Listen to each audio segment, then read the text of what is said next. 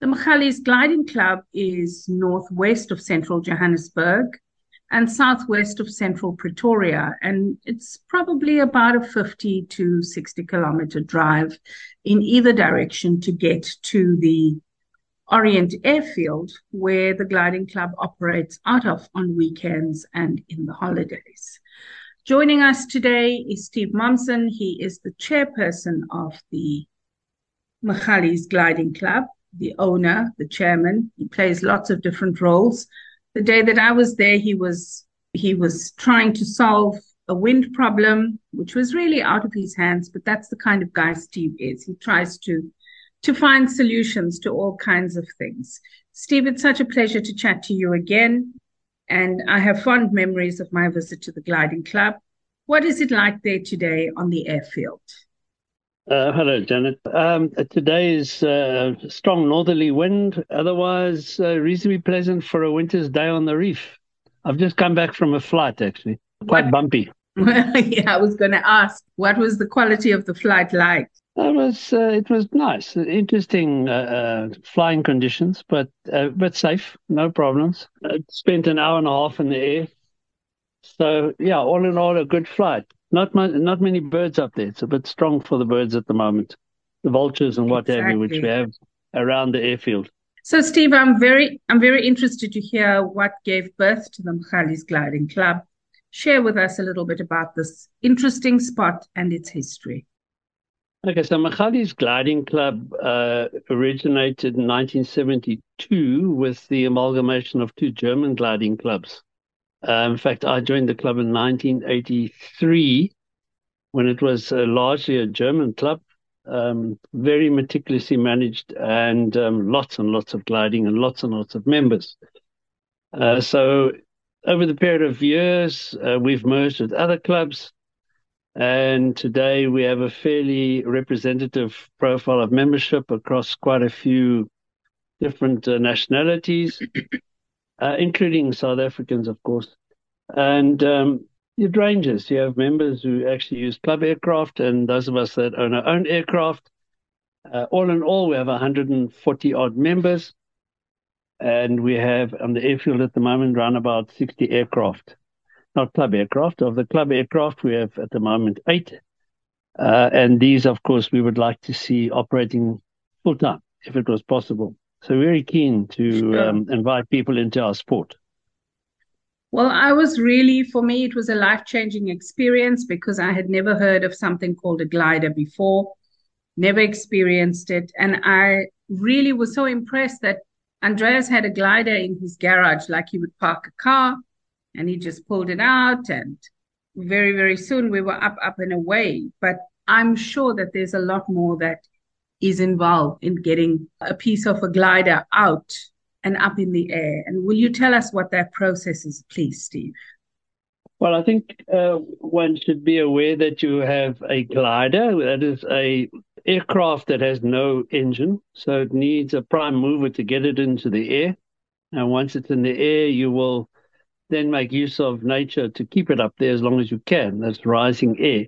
You also have what we call a motor glider, which is the flight that was made available to you. Andreas took out his motor glider at Dimona, a fairly sophisticated aircraft that can fly almost in any conditions at any time. So those are the two main types we have here. As to what's involved in getting it up in the air, before you can fly at any point, you have to inspect your aircraft. You have to satisfy yourself as a pilot that the aircraft is safe and serviceable. You then, of course, have to assess the weather conditions and make decisions accordingly. So safety is very, very much number one in any aviation sport. But now it's very much so because we are totally reliant to a large extent on the forces of nature. And that would be in this time of the year, you'll have strong winds, like what I flew in today. And other times, of course, you have rising air, which is the one we really want. We want to get into thermals. And then pretty much as what you are familiar with your birds of prey, how they circle in thermals, that's how we fly. We circle in thermals, mainly here in this part of the world, and that takes us up as high as we can. Sometimes we can get up to 17,000 feet, just depending on the conditions of the day and the type of aircraft and your safety equipment. So you would say that the ideal conditions to fly would be thermal and that it is not as complicated as we might think it is, because when I was there, I was just amazed. You know, here's a glider taking off, and then it got a bit windy, so we couldn't use the non-motorized one after a while.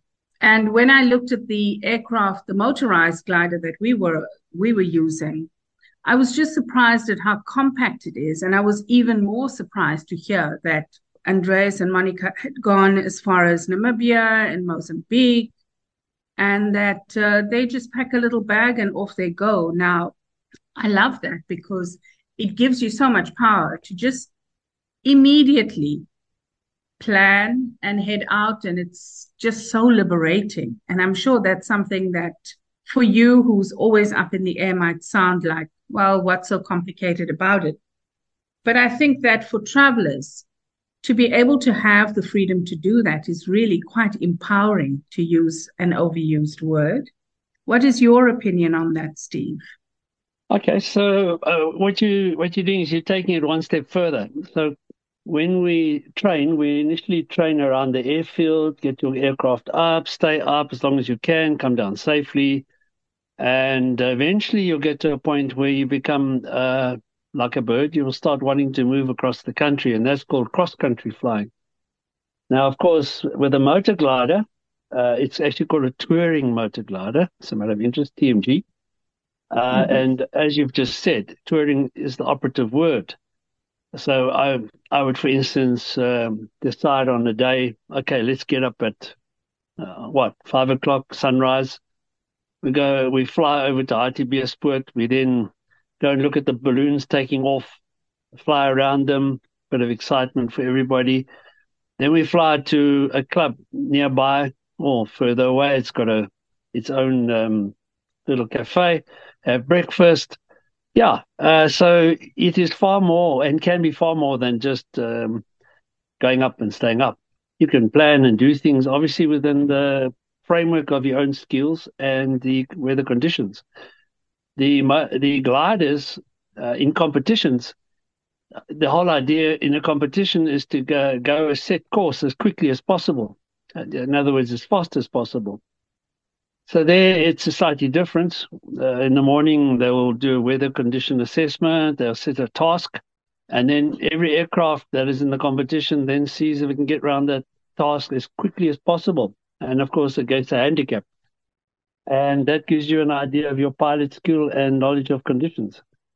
So there's the two main applications. So the question that I have now, Steve, is what kind of training goes into becoming a glider pilot? Is there a specific number of hours? Is there a specific skill set that's required? Yeah, so there is a set syllabus, just like a normal power pilot license. You have a gliding pilot license or glider pilot license, and you have to go through a series of theoretical exams. You go through a series of practical skills training and assessment until you get to a point where you are ready to go solo. Solo means you then take off and fly the aircraft yourself. So technically speaking, you can only do that once in your life, because after that, any time after that would be a rating change, not a solo flight. So a very powerful moment for any ab initio student is the first time they go solo. Now, how long it would take depends entirely on the individual and, of course, weather conditions. Myself, I started flying in 84. And I took 30 hours to go solo and begin to fly cross country. 30 hours of training, but how many hours of flying now in total, more or less, that you've done over the years? Because 84 to now is a long time. Yeah, I've got just under 900 hours of flying. And is it normal for you to just plan a trip and to go? What's the furthest that you've flown? Myself, the furthest I've actually flown on a scheduled flight is Kuruman. And that's a very interesting flight because you fly through conditions where there's no emergency landing area. So it's actually quite a challenging flight. That's 4.5 hours one way, and I think the other way was just under 3 hours because the headwinds. So So navigation, all that jazz. besides just the gliding, there's a wonderful social network that you've built through the gliding club. I saw it when I was there. I believe people come together on a Saturday and they braai and they love being there. They exchange stories. It's so welcoming, and it's a community that you've created. Do you find that this is something that people look forward to? It's part of their retirement planning. Do you have younger people who are coming in who are wanting to just find a way to de-stress? What is the profile of people who are learning to fly there? Well, over the years, you've had a very strong international profile. Germans particularly are crazy about soaring. Poles, the Swedes, and the Brits. So you'll find a lot of the members in the 60 plus range are falling into that category. Yeah, at this airfield, and that comes from the history of the airfield, which I gave you at the Mm-hmm. beginning. And then over the years, obviously, more and more South Africans got involved, and now they form a central part of the gliding fraternity. Obviously, the biggest challenge with any sport that involves going out into the elements is there's a serious decline across the world, not in South Africa, across the world, in youngsters coming into the sport. It's very demanding, it's physical in that sense. You need to put time into things, dedication to completing your task. And yeah, you just got to be prepared to go that extra mile to get something out of something which you're not going to get an immediate result because you have to train until you get to a point. So it's not like going into let's say, a flight simulator. You switch it on, you can fly whatever you want, and then you switch it off. You have to progressively gain skills and a competency structure. So that's the challenge, is getting younger people in. So yes, we have an aging profile, very similar to most other clubs in the world. And at the moment, we are actively pushing training camps. So you came aboard via the Magalies Cradle initiative, which is also attempting to attract people to come and fly with us. And should they enjoy it and they want to be learned to fly, then obviously they can then take the next step and join us. So we're very keen to get more and more youngsters involved. And we Yes. have So training we're hoping programs that to the do that. demographic changes so that there's longevity in the sport. And I find that surprising because I would have thought that younger people would just, look for this as an activity because it's an adrenaline rush, etc. But obviously, you want to build longevity. So you want to build pilots who are in a different age category, but you also want to create an awareness of the sport and get people to just come and enjoy the experience. It's one of those life-changing experiences. Oh, yes, indeed. So, yeah, that's one of the core strategies I'm busy with at the moment. And then, as you mentioned, particularly at Magalies, and by the way, in the Western Cape, we have an excellent club at Worcester. So if your local population there would like to get involved with gliding, you can look it up on the internet, Worcester Gliding Club, or Western Cape Gliding Club, or Worcester Gliding Club. And yeah, they are very active, and they actually have ideal conditions for different types of gliding, which we don't do, like mountain flying, etc. But coming back to the social side, our club particularly we've got 230 hectares of land here, forests, and what have you. So these are ideal for families to actually come in and actually enjoy the facility. So we're trying to create that situation for us that you come and cycle here, you can come and run here, but most of all, come and fly with us. And then in the afternoon, we open the pub. We have a cash bar that's paid for by members directly. And yeah, people sit down and socialize, braai, and have fun. Yeah, that's what it's all about. It sounds wonderful, Steve. And I'm so excited for having had this experience. It's really changed my thinking, opened my horizons. And I think a lot of our listeners will experience the same. So for our local listeners, there's the Worcester Gliding Club. But those who want that crisp, fresh air that you get in the Magalies, definitely the Magalies Gliding Club. Steve, it's been great chatting to you. I'm so excited by the experience, and I'm hoping that younger people join, because it's certainly the kind of thing that I believe young people will enjoy doing. Yes, a little bit of discipline with the training, etc. But what a fantastic sense of community and family I experienced when I was there. And special thanks to Andreas and his family for hosting us. I heard lots of stories. I got to know about their flights and, traveling to Namibia, traveling to Mozambique, how many pairs of jeans they pack, and how they really don't stress. I'm somebody who carries a lot of luggage with me when I'm traveling.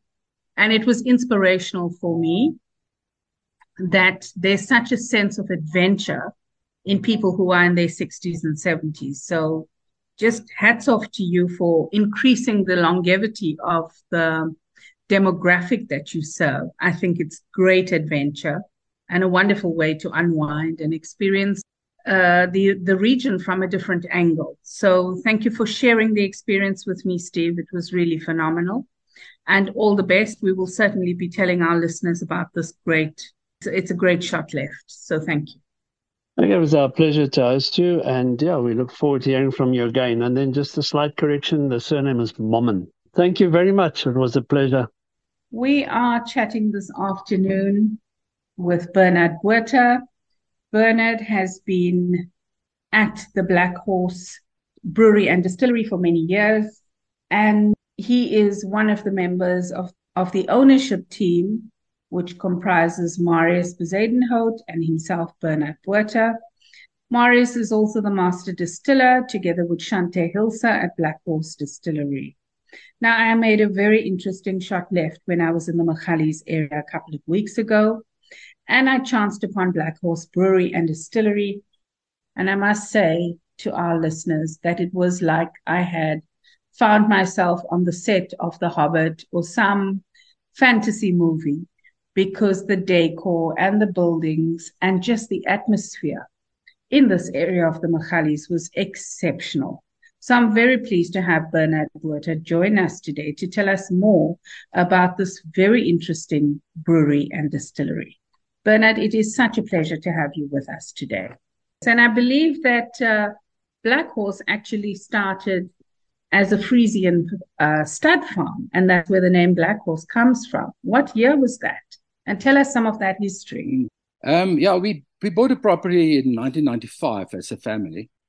And it all came about because my daughters were very small at that stage, and they tend to get sick in the city from all the pollution and so forth.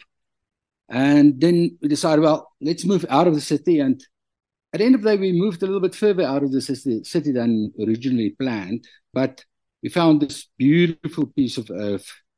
It's still part of Gauteng, but also very much give you the feeling of Mpumalanga, with the water and the greenery and plants and the whole garden-like feeling of the valley. And and then with the horses, it basically came around like I think any city person does, that they look so forward to moving out of the city and they're going to get horses and they're going to do all these things. Yes.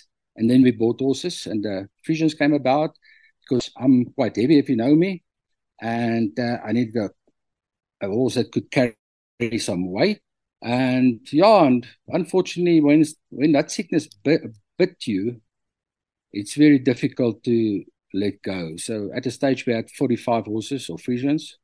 But luckily, at some stage, a friend of mine said, you don't invest in things that eat while you sleep. So yes, at the moment, exactly. we've got 5 Friesians. I see there's a few now, but what magnificent horses. My goodness, they are really majestic animals. I would say probably the most beautiful breed there is of horses, although, but if you look at it from a show point of view, they are really stunning animals.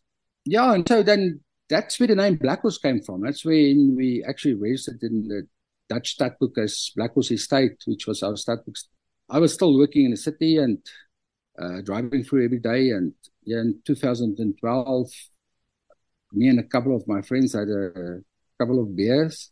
And I said to him, I'm sure I can make better beer than some of the commercial brewers, although I haven't made one single draft in my life before then. So a And brave decision on your part, Bernard. no, I think it was just more stupidity actually on one side. And maybe too much beer, but what a pleasure. What a fantastic brewery you've set up. So you must have been well inspired. I was very inspired. I must tell you. They also kept on inspiring me because they kept on saying, "So when are you going to start this brewery now?" So then I decided, yes, I better start building a building to build this brewery in. I don't even know what it's going to be. And I didn't know how it worked. I had absolutely no knowledge of brewing at all. So I managed to get my daughter, Nushka, interested in the concept. And she was living in Cape Town at that stage. And I said to her, you better go visit a couple of brewers and find out how a brewery works, because we're going to brew beer. And then my wife said to me, but if you brew this much beer, what are you going to do with it? So I said, no, I'll just do tastings. And she said, but you can't do tastings and give people beer and you make them drunk, and if you don't give them some food. So we decided to friends of ours to tackle this little kitchen that's supposed to feed these people when they come around and visit us for the beer tastings.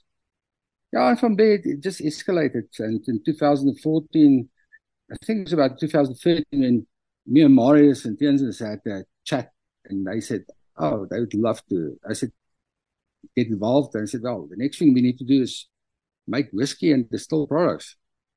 And they were then at that stage on a world travel, and they decided, well, they're going to invest with us and start this distillery. So they got involved from the distilling side, and also, of course, from our software and social media side.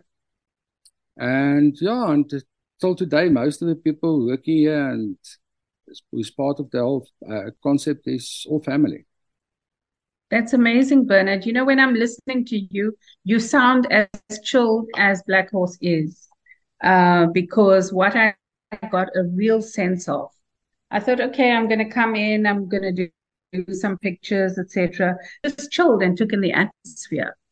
And listening to you, you sound as chilled as your space is, and you make it sound, you're so humble about what a tremendous space this is, but it really is very serene, and I think it is quite magical as well, because everybody there, across cultures, across economic spheres, were very happy and very relaxed and enjoying themselves. So you and the team are obviously doing something right if you attract people from all sectors of the community, and they all have the same level of comfort, which is wonderful.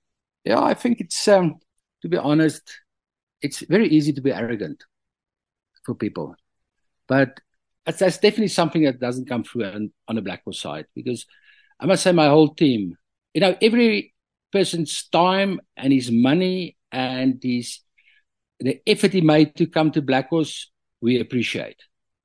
And I think as long as we got that philosophy, we'll keep on having a great crowd that comes to Black Horse. And on the other side, it's really, I think once people walk through the gates and they come into the gardens and they realize that all they have to do is relax. Now, we're not overlooking a car park. We're not in a tight, I'm going to put it, crowded, a running environment the whole time. It's really coming out and sit back, drink a beer, eat some good food, relax, chat with your friends, and just chill. That's the whole philosophy of Black Horse. And I think the decor, which is my wife, Karen, she's the hand in the decor. She's got that nick to make every little nook and place special, and especially for gardens. It is. You know, the decor is beautiful, and there's so many special corners that people can choose from. And it's like you're exploring. Now, you've told us a little bit about the horses. Please tell us what kind of menu you have and what can someone expect to experience when they come to Black Horse. We actually got two different menus because Black Horse is open 7 days a week. And from Monday to Thursdays, we run the small restaurant side that we call the Stables Cafe. And it's a very nice cafe restaurant, but a cafe menu. But on the other side, we also do a little bit in the evenings and during the day, depending on where you want to sit, a little bit of elegant dining. So our food is beautifully prepared, beautifully presented. And then we do anything from a pizza, which we do, all our pizza ovens are wood-fired pizza ovens. And we have well gelatinized dough that we use for our pizza bases. And most of the product comes off the farm somewhere. And to beautiful sirloins and fillets and rump steaks and pork bellies and mash and veg. And it's really, as far as the Stables Cafe is concerned, if you do during the week, you really get that elegant dining So experience. Something for everything from the sounds of it, Bernard. Something for the casual diner, somebody coming to look for a snack with a beer, and then, of course, the fine dining. And I saw a lot of young people, lots of kids there with activities for them. They seem to be having so much fun. I saw a trampoline, is that right, on the premises? Yes, we've got a trampoline and we've got a little play park for younger kids. And then, of course, we've got the farm. Yes, I could hear the squeals of delight when I was there. There were some kids on the trampoline, and every few seconds there was this excited scream, So I knew there was some good stuff there for young people as well. Yeah, and the nice thing about them is, they only take a minute and then they're friends. And I think that's special. For me, the nicest sound sometimes, although I don't like kids screaming, is when they cry because they have to go home. I can believe that because I almost cried when I had to go home because it was getting dark and we didn't want to drive on that road in the dark and we had quite a way to go. Yeah, so you've really got a nice mixture of a service offering there. We do a bit of accommodation and then we got the wedding venue. And so we got a fairly full package of activities. And the nice thing about our wedding venue is we only do one wedding a weekend. We're not a sausage machine that's trying to pack as many as possible into the little time slot there is. The bride's got a support team that works with her the whole time. And I think that's what the essence of Black Horse is, that nothing must be rushed. If it's your special day, make it a special day. Take your time, do it properly. Don't come in overstressed, and at the end of the day, when you stand in front of where you exchange rings, then you're so stressed and you're so worked up that you actually don't even enjoy your special day. For sure. Now, Bernard, my only regret is that I didn't get to meet you when I was there last. But I'm seriously thinking of taking some flying lessons at the Gliding Club. Mm-hmm. So you might see me soon coming to glide with those crazy people there at Magalies Gliding Club, because it was really a life-changing experience to be in the glider. And then within a few minutes, the weather changed and we couldn't use the glider anymore. So we had to use the motorized glider. And I'm hoping to get to the point like some of the members there who just pull out their two-seater glider and go to Namibia and go to Mozambique. So life sounds amazing there. So I'm looking forward to seeing you the next time I'm there. And thank you for joining us today, Bernard, on Jet Setting with Janet. I really would recommend this spot to anybody wanting to have some R&R in the beautiful Magalies area. Bernard, before we say goodbye to you, are there any words of wisdom, any gems you'd like to share with our listeners about your beautiful spot, the Black Horse Manor House, the stables, the cafe, and all of the beautiful offerings that you have? I think I'm still too young to have words of wisdom. I love the way you think. I'll leave that to the older people. But all I want to say is I just want to say thank you for visiting us and thank you for making this effort of actually bringing us onto your show, and also living with my schedule that's not always as available as I want it to be. Absolute pleasure. But I tell you that wisdom doesn't come with age. It comes with experience. Look at you and I. We're so incredibly young and beautiful, but we're so wise at the same time. Hey, we definitely are. Lovely chatting to you, Bernard, and wishing you and the team at Black Horse Brewery and Distillery all the very best over the next couple of weeks. Thank you so much for joining us on the show. Thank you, Janet. Appreciate it.